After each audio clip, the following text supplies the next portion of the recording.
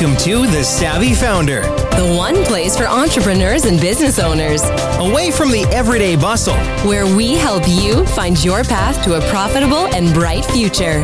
Now here's your host, the Savvy Founder and armchair sociologist himself, Philip Topham.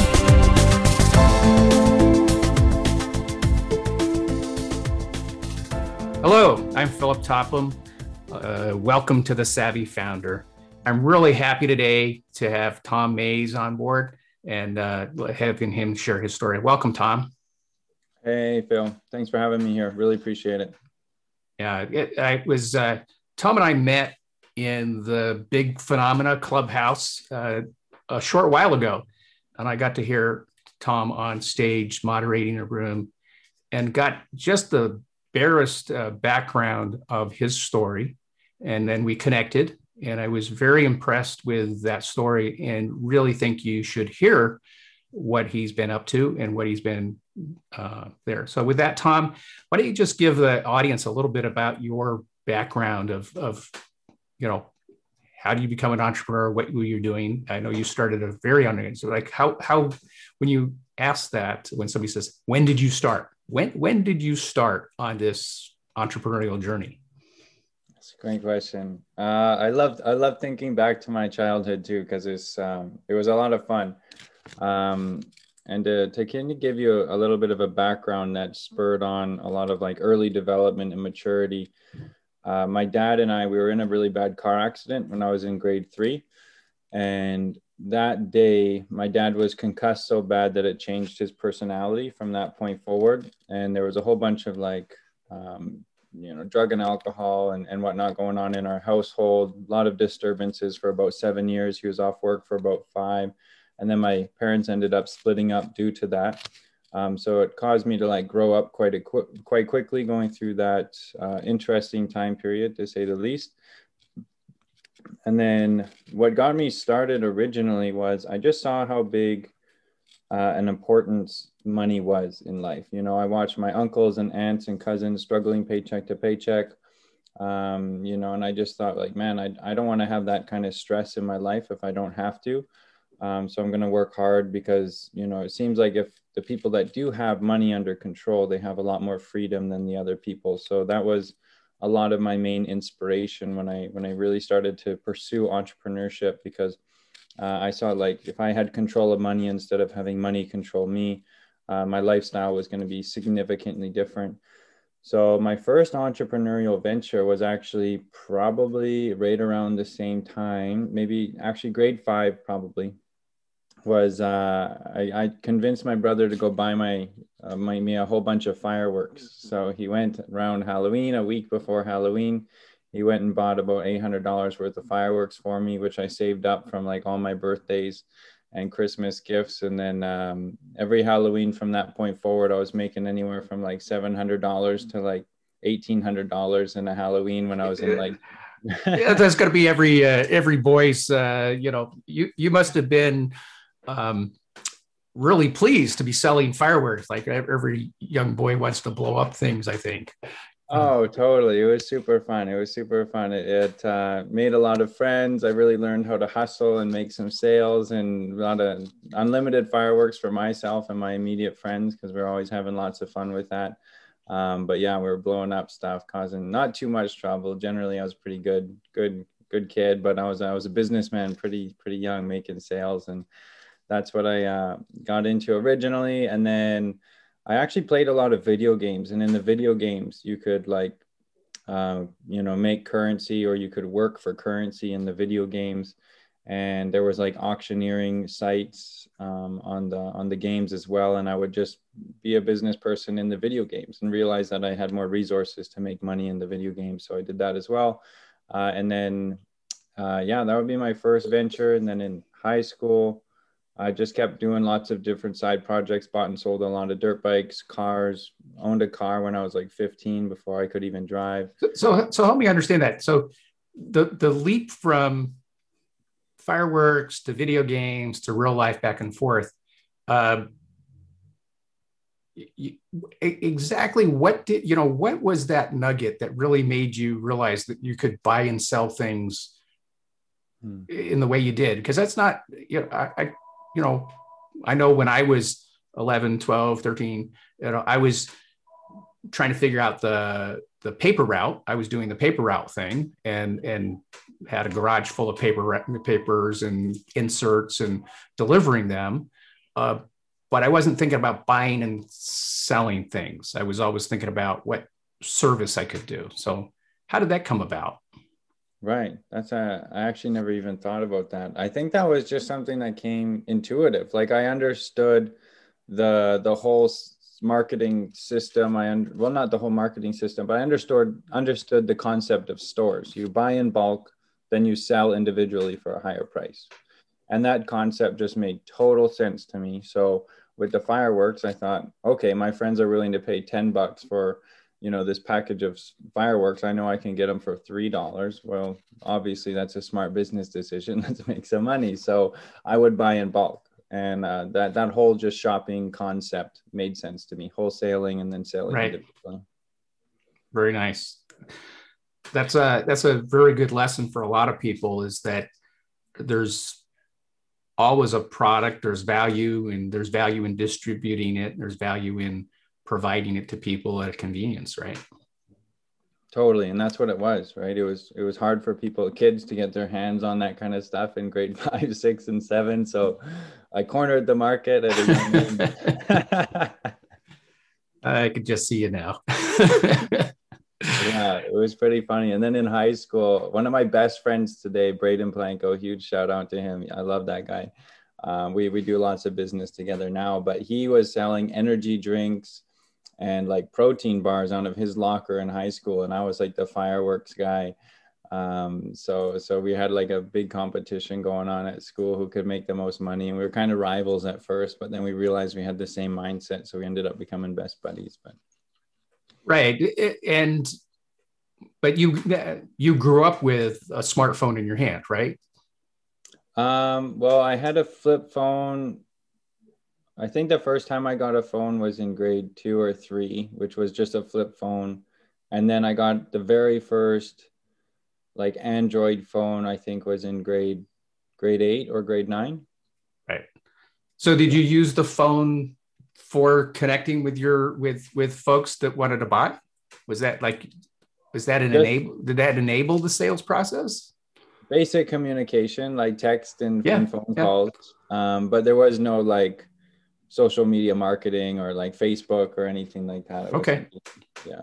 Actually, I did use Facebook, but I didn't use it from my phone. It was from my computer at home. Right. Yeah. And then as you and I, we were talking, you got into trading, right? Stock trading and commodities trading. How did that come about? It's not normal for, I'd say normal. It's not a common hobby at that age.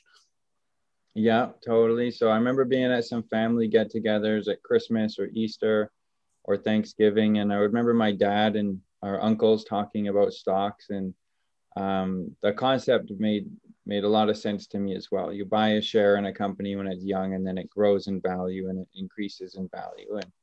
And I found that very intriguing, very intriguing. Anything that had to do with making money for me resulted in making or providing myself and my family for more freedom. So I was always very drawn to that. And when I heard about the stock market and how much money you could make, but also lose, I just wanted to learn more about it. So I was just asking my dad a ton about it, ton. And he's like a medium active, stock trader. He's very active now in the past 4 years now. But back when I was younger, he wasn't doing it a whole lot. So I just asked him tons of questions. And I think I started buying my first stock maybe when I was like about 17 at the time, 17. Yeah, most of the time before 17, I was buying and selling dirt bikes, snowmobiles, cars, bikes, skateboards, you name it. I pretty much bought it and sold it. Everything a young man wants, right? Yeah, exactly. Yeah. Very nice.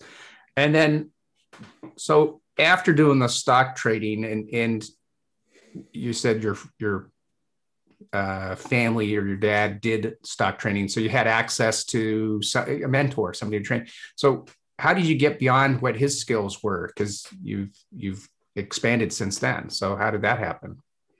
Mm-hmm. Great question. Great question. So I actually took quite the detour right out of high school. I did a little bit of stock trading and investing. I actually had an advisor for about 2 or 3 years, and I watched him make me like like anywhere from 4% to 7% per year. And I thought it was kind of a joke. So I decided to put more time and effort into it. But that time period of 3 or 4 years while I had my money with him, I got into affiliate marketing a lot and building teams of affiliates to work with. And another just similar concept to buying and selling. You know, we get a, you know, whatever it is, like a package of vitamins for $20 and I sell it for 30 online or in person. So I built multiple teams of affiliates, and that's where I got a vast majority of my coaching and mentoring was through being mentored in that space. And because my dad was up in Kamloops and my mom was living down here in Langley with my brother, I didn't have like a huge father figure for a little while. My brother stepped in at that point to offer that service. But with this affiliate marketing company, I was really able to find 2 guys. One was 38 and then one was about 60 years old. And they really coached and mentored me a significant amount, not around investment or trading, but it was strictly around, you know, entrepreneurial mindset, growth, networking, communication skills, marketing, how to present yourself, leadership skills, so you could build team, work with people. And that was really what spurred on like my personal growth journey. Read like at least a book a month, podcast every single day, went to leadership seminars every 2 or 3 months. Sorry for my dog barking in the background there. And then Well, everybody will go, what? So the question is that all the listeners will want to know is, what kind of dog is it? It's a multi-food CrossFit Shih Tzu. Wonderful. So help me understand on the you did the affiliate marketing. Were you looking for a mentor at that time, or they just presented themselves at that time? Good question. Subconsciously, I was looking, but consciously, I was not. So when I was presented with the opportunity, I was quite skeptical of it at the time, kind of getting prospected for it. But I wouldn't say like, if you talked to me at that time, hey, I was looking for a mentor. I just happened to find a business model that I liked and a way to make money that I liked. And I saw that there was support and coaching and mentoring available. And as soon as I saw the power and how much that changed my life, then I was like, holy crap, like a mentor coach is so powerful. It can just make you make leaps and bounds of progression in comparison to if you were just doing it on your own. Yeah, that's as I've done this startup and the podcast and that sort of stuff, there's a phrase that Steve Olsher uses, and I've heard it a lot of times, and that is rich people trade money for time, and then poor people spend time to save money, right? And that coach person, that mentor that you had a lifetime of experiences, right? They could share that with you and accelerate your time, right? So I think that's something that we just don't talk about. We always listen to our parents, but we should be looking for other people well beyond that. So you have a lot of coaches and mentors in your circle and networking, and you know, how do you go about I guess, what got you to read the 300 books? Was it the mentors got you to read those 300 books, or was it just your own inquisitiveness? Yeah, so I kind of became like addicted to personal growth. Like I had this rule where I'd read 10 pages a day minimum, and then I would listen to a podcast 30 minutes a day minimum. I would talk with my coach, at least one text message a day minimum. And then it evolved from there, where I was like, okay, well, I read 2 books specifically, The Go-Giver and The Compound Effect. And when I read those books, I literally put them down multiple times and just stared at a wall. And I couldn't believe how much it changed, like massive paradigm shifts. And I realized, like, if these 2 books could change this much about my mindset and my skill sets, like, what would more do? And I just started reading more podcasts. And I got to the point where I was like working, and I would like listen to books on 2x speed, 2.5 times speed for 9 hours a day. And I would crush a book a day on audio, and I would do 2, 3, 4 books a week, some weeks. So it kind of got progressive, and, you know, I can't count, you know, tens of thousands of hours worth of podcasts. So over about a 5-year time period, I estimate 300 books, but it's probably quite a bit more than that. But it was just really the progression that I saw in my personal development that was just unbelievable. Yeah. So if you're listening right now, that is something that every entrepreneur can do, is read a book, do 2x speed, do it a little bit, just like Tom's been doing. And it's free. The public library has tons of things. You don't need, you know, lots of money to make money. You can do that for free. That's priceless. And I just want to really point that out for you guys. So now what are you doing? You know, you've learned all this stuff, and I met you on Clubhouse. And so what are you doing now? Or what's, we talked about well, let's answer that question first. What are you doing now? Totally. So it's been quite an adventure for sure. So right now we've got a hedge fund business. It's called Squadra Capital. It's based in Vancouver, Canada. That's where I live. Got a head office in downtown Vancouver, and then I live just outside this city. And we are a commodity and currency trading hedge fund, a little bit of equities, but primarily focus in commodities and currencies because we wanted to design a scalable trading strategy. So when we reach, 100 million, 200 million, we're not having to massively redesign our strategy. As you get larger in the equity space, it's harder and harder to move your money through the market. So I met my business partner, Brandon, about 4 years ago. It took us about 6 months to 8 months to identify that there was a good business partnership available there, relationship. He's 38 years old. And we just built that relationship really well with him. And then we decided to go into the investment space because we're both passionate about it. He's a phenomenal trader and portfolio manager. And we were actually going to start in the wealth management space, but the regulatory requirements of managing people's money and like offering advice and portfolio distribution for individual clients, it's a whole nother level of regulation. So that's something that we're going to look into in the future, but currently we're just strictly on the investment side. We don't act as an advisor. It's just an investment opportunity. So we've been launched for just about coming up a year now. Since our official launch with the fund. And now we're just looking to dot our I. Well, we dotted our I's and crossed our T's for the past year and a half. While we built the company, we've got a team of 6, a good CTO in position. Our web application should be finished in the next, say, week or 2 here. And now we're really looking to scale the fund and onboard some more investment capital. So we're still a pretty small fund with only 15 investors at this point. Very nice. So you and I talked briefly around the Silicon Valley myth, right? And I kind of want to get your take on it. The Silicon Valley myth is I believe Silicon Valley is the new Hollywood of broken promises and dashed dreams, where people think they can walk into a coffee shop, have a conversation, and simply walk out with a $5 million check. And there's something more than that, right? So do you agree with that or disagree with that, first off? Yeah, that's a very interesting topic, because first off, I think 90% of people that think they need this $5 million check actually don't need this $5 million check.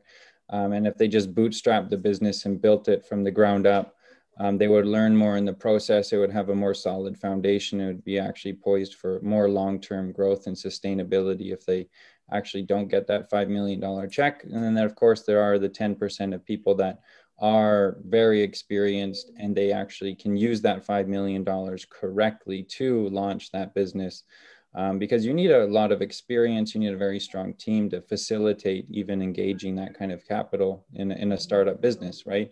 And a lot of these young entrepreneurs, they don't like, they say they know what they're going to do with that 5 million, but it's another thing to actually have it in your bank account and start to utilize it. You're going to have so many inefficiencies, most likely, like I said, unless you're very experienced with it. So I'm a huge advocate for bootstrapping businesses.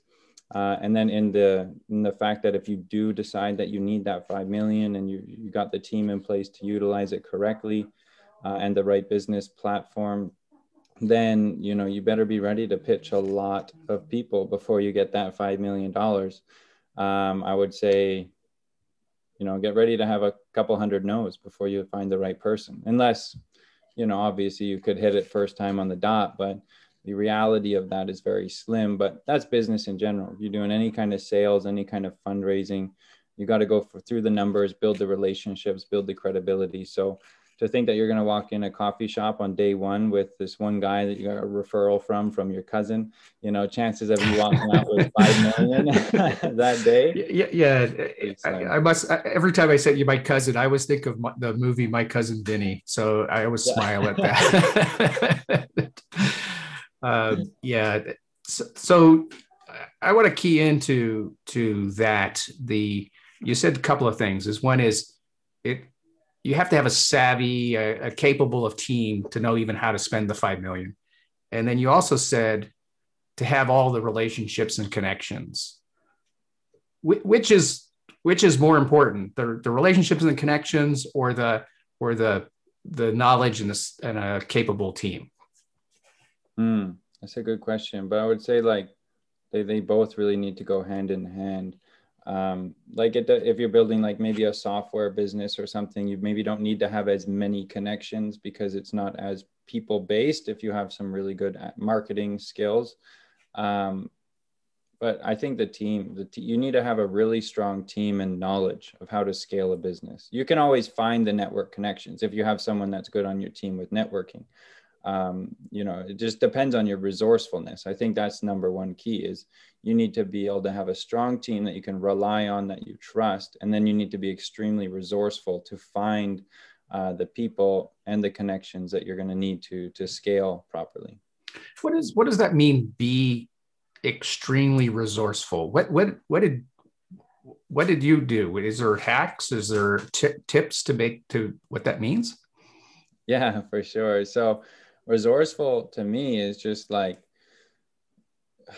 it's using, like, I love the saying, you know, if information was everything, we should all have like 6-pack abs, we should all be astronauts, and we should be billionaires. Like, we have access to unlimited information in today's age with the internet. You can absolutely learn anything you want at any time. But properly using those resources is what I consider to be resourceful. So, you know, networking on LinkedIn, talking to your cousins, you know, finding people that are willing to assist you instead of just getting to a roadblock and then kind of throwing your hands up in the air and then not knowing how to progress. Resourcefulness is being capable of overcoming those roadblocks using the tools that are available. And in today's age, the tools that we have available, in my opinion, and the information is virtually limitless. It's just your ability to utilize the tools. Your ability to utilize the tools. I really do like that. I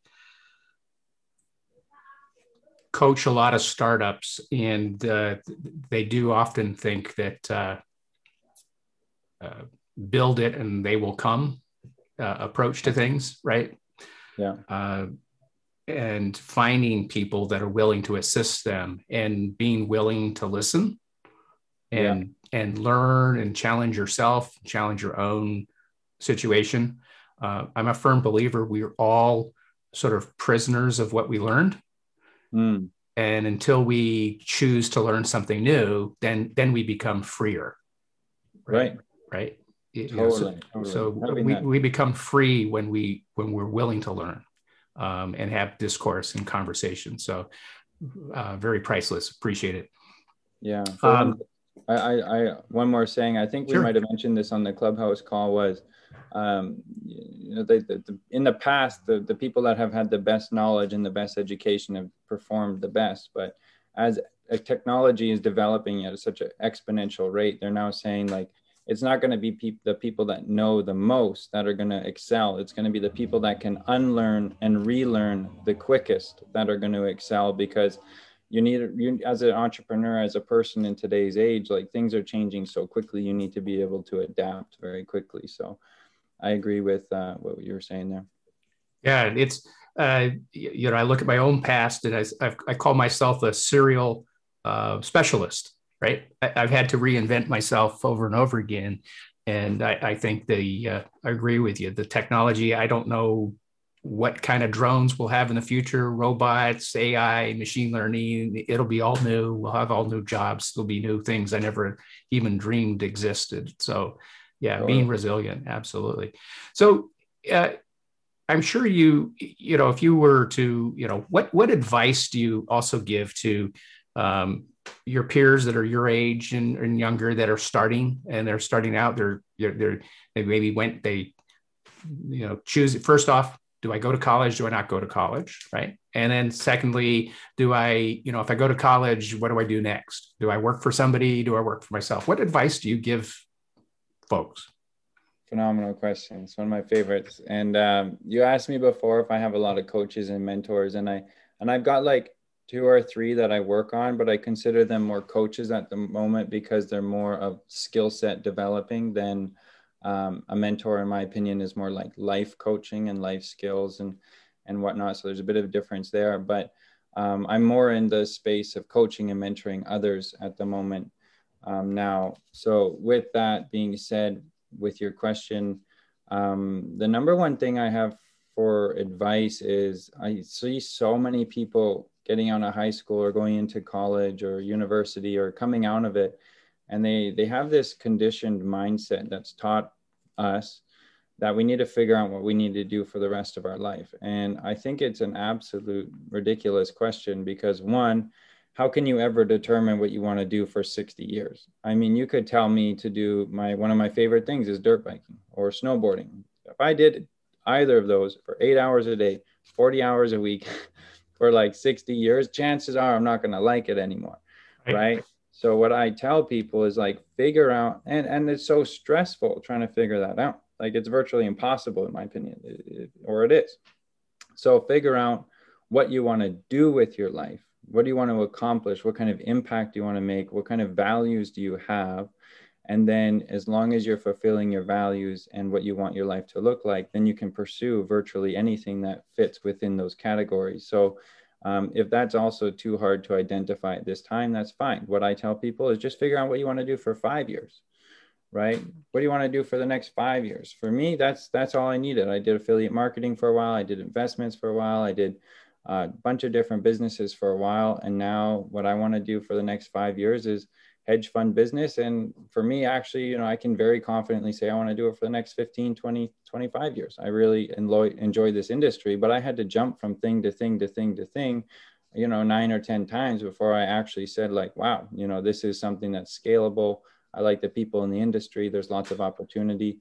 Now I'm going to pursue this. But if you asked me when I was 16, 17, 18, 19, what do you want to do for the rest of your life? I would have been like 18 years old. It's like drive cars and chase girls, 19 years old. It's like, I want to sell dirt bikes for the rest of my life. It's just like, and then 20, it's affiliate marketing. I want to start Amazon stores. It just changed so quickly as my personal development continued and my mindset continued.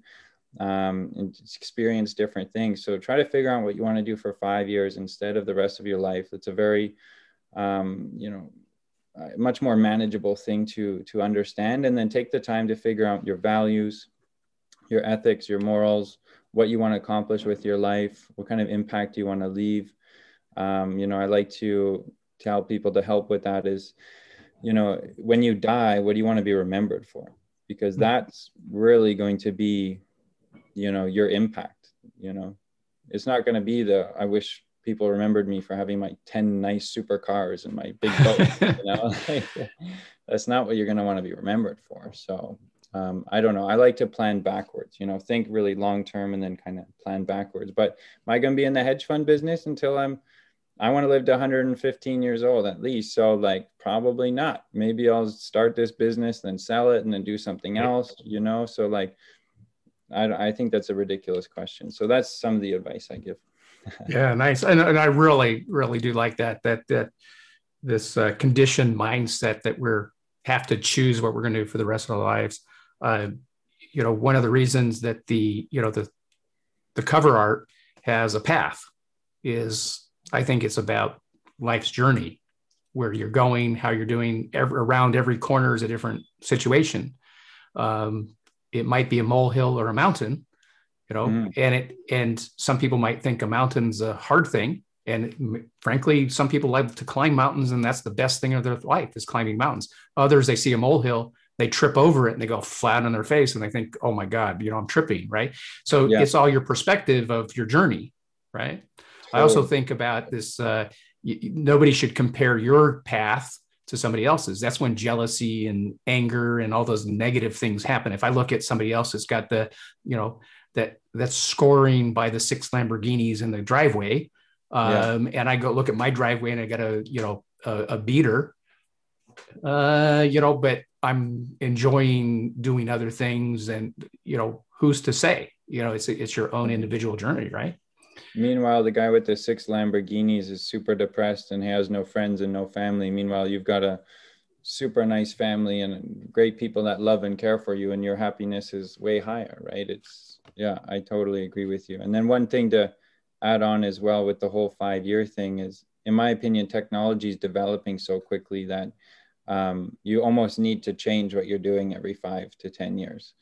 You could choose to, even the hedge fund business, let's say hedge fund business seems like a great idea, but then in 6 years from now, the AI trading is so incredible that hedge funds become irrelevant. Right. If we don't have an incredible AI, then we're not even a competitor. Look at how many businesses and things have changed in the past 10 years that no longer exist. So you need to be ready to adapt. So if you put all your money on Blockbuster and you're like, man, this is what I want to do for the rest of my life, is rent, movies, and Netflix came out. Now you don't know what to do for the rest of your life. So figure out your values, your goals, what you want to be remembered for, and then you can adapt along the way.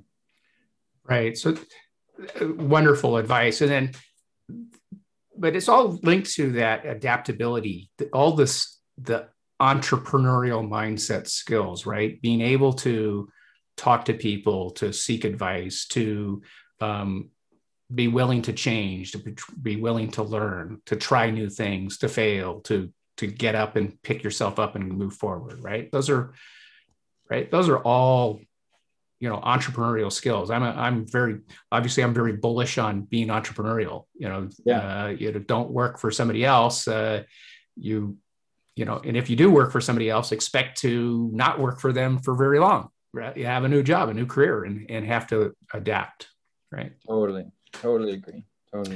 So, as you're building out the, your hedge fund and that sort of stuff, so what is that that time horizon look like? What do you want to be remembered for? When you say time horizon, like for the hedge fund, or you mean like what I want my life to stand for when I? Yeah. Give us. Yeah. What do you want your life to stand for, Tom? Oh, I love that. That's a great question. I love that. I might have stumped you, but I know if I asked myself when I was 24, it would have been quite a bit different, right? Yeah. No, I think about this a lot. I write about it a lot too. So for myself, when I pass away, I want to be remembered just for like the relationships I built, the people that I touched, the people that I helped, indirectly and directly. So what I want my life to do is, the impact that I want to make is, I want to be like a combination of Tony Robbins and Elon Musk. So I absolutely love coaching and mentoring one-on-one. I get an incredible amount of significance and fulfillment from really strong relationships where I can help people grow into the best versions of themselves. And on my website, it says reaching our potential, tommays.com.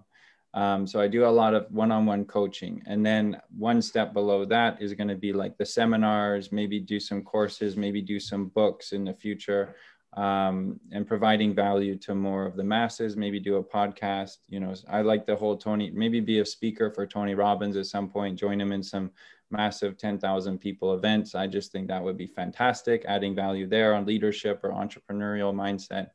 And then the other side of that is the business impact. And I want to create companies that really do like change the world through innovation and technology. So what Elon Musk is doing with like Neuralink and SpaceX and Tesla, you know, green energy, all of that kind of stuff that's actually progressing mankind. I don't know if I'm smart enough to be able to like be the guy heading those projects, but I want to be like on the board, you know, and I want to be helping funding the project and bringing network connections and resources and helping with the company's growth. So that's where I see a lot of global impact coming from as well. So the hedge fund business is a phenomenal vehicle to make an impact as well. Like I think helping people grow their investments is, you know, a great thing to do. And then we're also going to take a lot of that money to, you know, start some innovative companies or invest into innovative companies and help with that space as well. But I know that to accomplish those two big dreams and goals of being like a Tony Robbins and an Elon Musk, I have so much work to do to even start to like consider being like one of those guys. I'm so far behind. It's not even funny, so. If you're behind it, if you're behind, then I'm really behind. no, but we're each on. It's wonderful to see, frankly. So it's wonderful. So yeah. Last question, and then is there any you know, how do you do with mental models or aha moments? If you have, you know, I think you already said one of your aha moments was the 2 books that you read and then they changed your life. Is there anything else that rises up to that level as an aha moment for you? Yeah, there's been a few. The first one was the aha moment. The very first one I had was just like being aware at family dinners, like how much stress was caused by money. And you'd hear I remember like uncles or aunts, and they're like, man, I can't fix the car, or I can't get a new roof for my house because of money. And money this, money that. Kids can't go play soccer because money this, money that. And I was just like, man, like, I don't want to live that life. Like, that was a huge aha moment for me where I was like, I never want to worry about money. Like, I want to worry about people. I want to worry about making an impact, not about some stupid thing called money, right? Just limited my whole life. So that was a major aha moment for me. Personal development was a major one. Just before personal development was actually huge shout out to Caleb Miller, who forced my fat ass to get to the gym and start working out. I was quite chubby in high school and I was in like grade 9, grade 10, and he started getting me to go to the gym. And when I realized that I could change my body over the matter of 3 or 4 months through repetitive working out, I realized like, wow, if I can change my body, I can change anything if I'm willing to put in the work and the time to make it happen. So then I saw that at the gym, saw the development there, got addicted to going to the gym. I call it an addiction, but just passionate about it. And then in the personal growth, I was like, I did it one or two books, realized, wow, if I apply the gym work ethic to my personal development reading, that's going to be another aha moment there. And then mentorship and coaching was another aha moment when I realized that you can find people that are 10 steps ahead of you and they're willing to pull you to a higher level at a quicker pace than you doing it on your own. That would be another aha moment. And then another one recently in the past year has been like the power of a team. You know, like I think a lot of us get caught up on, oh, I want to be the guy, or I want to be doing everything and I want things done my way.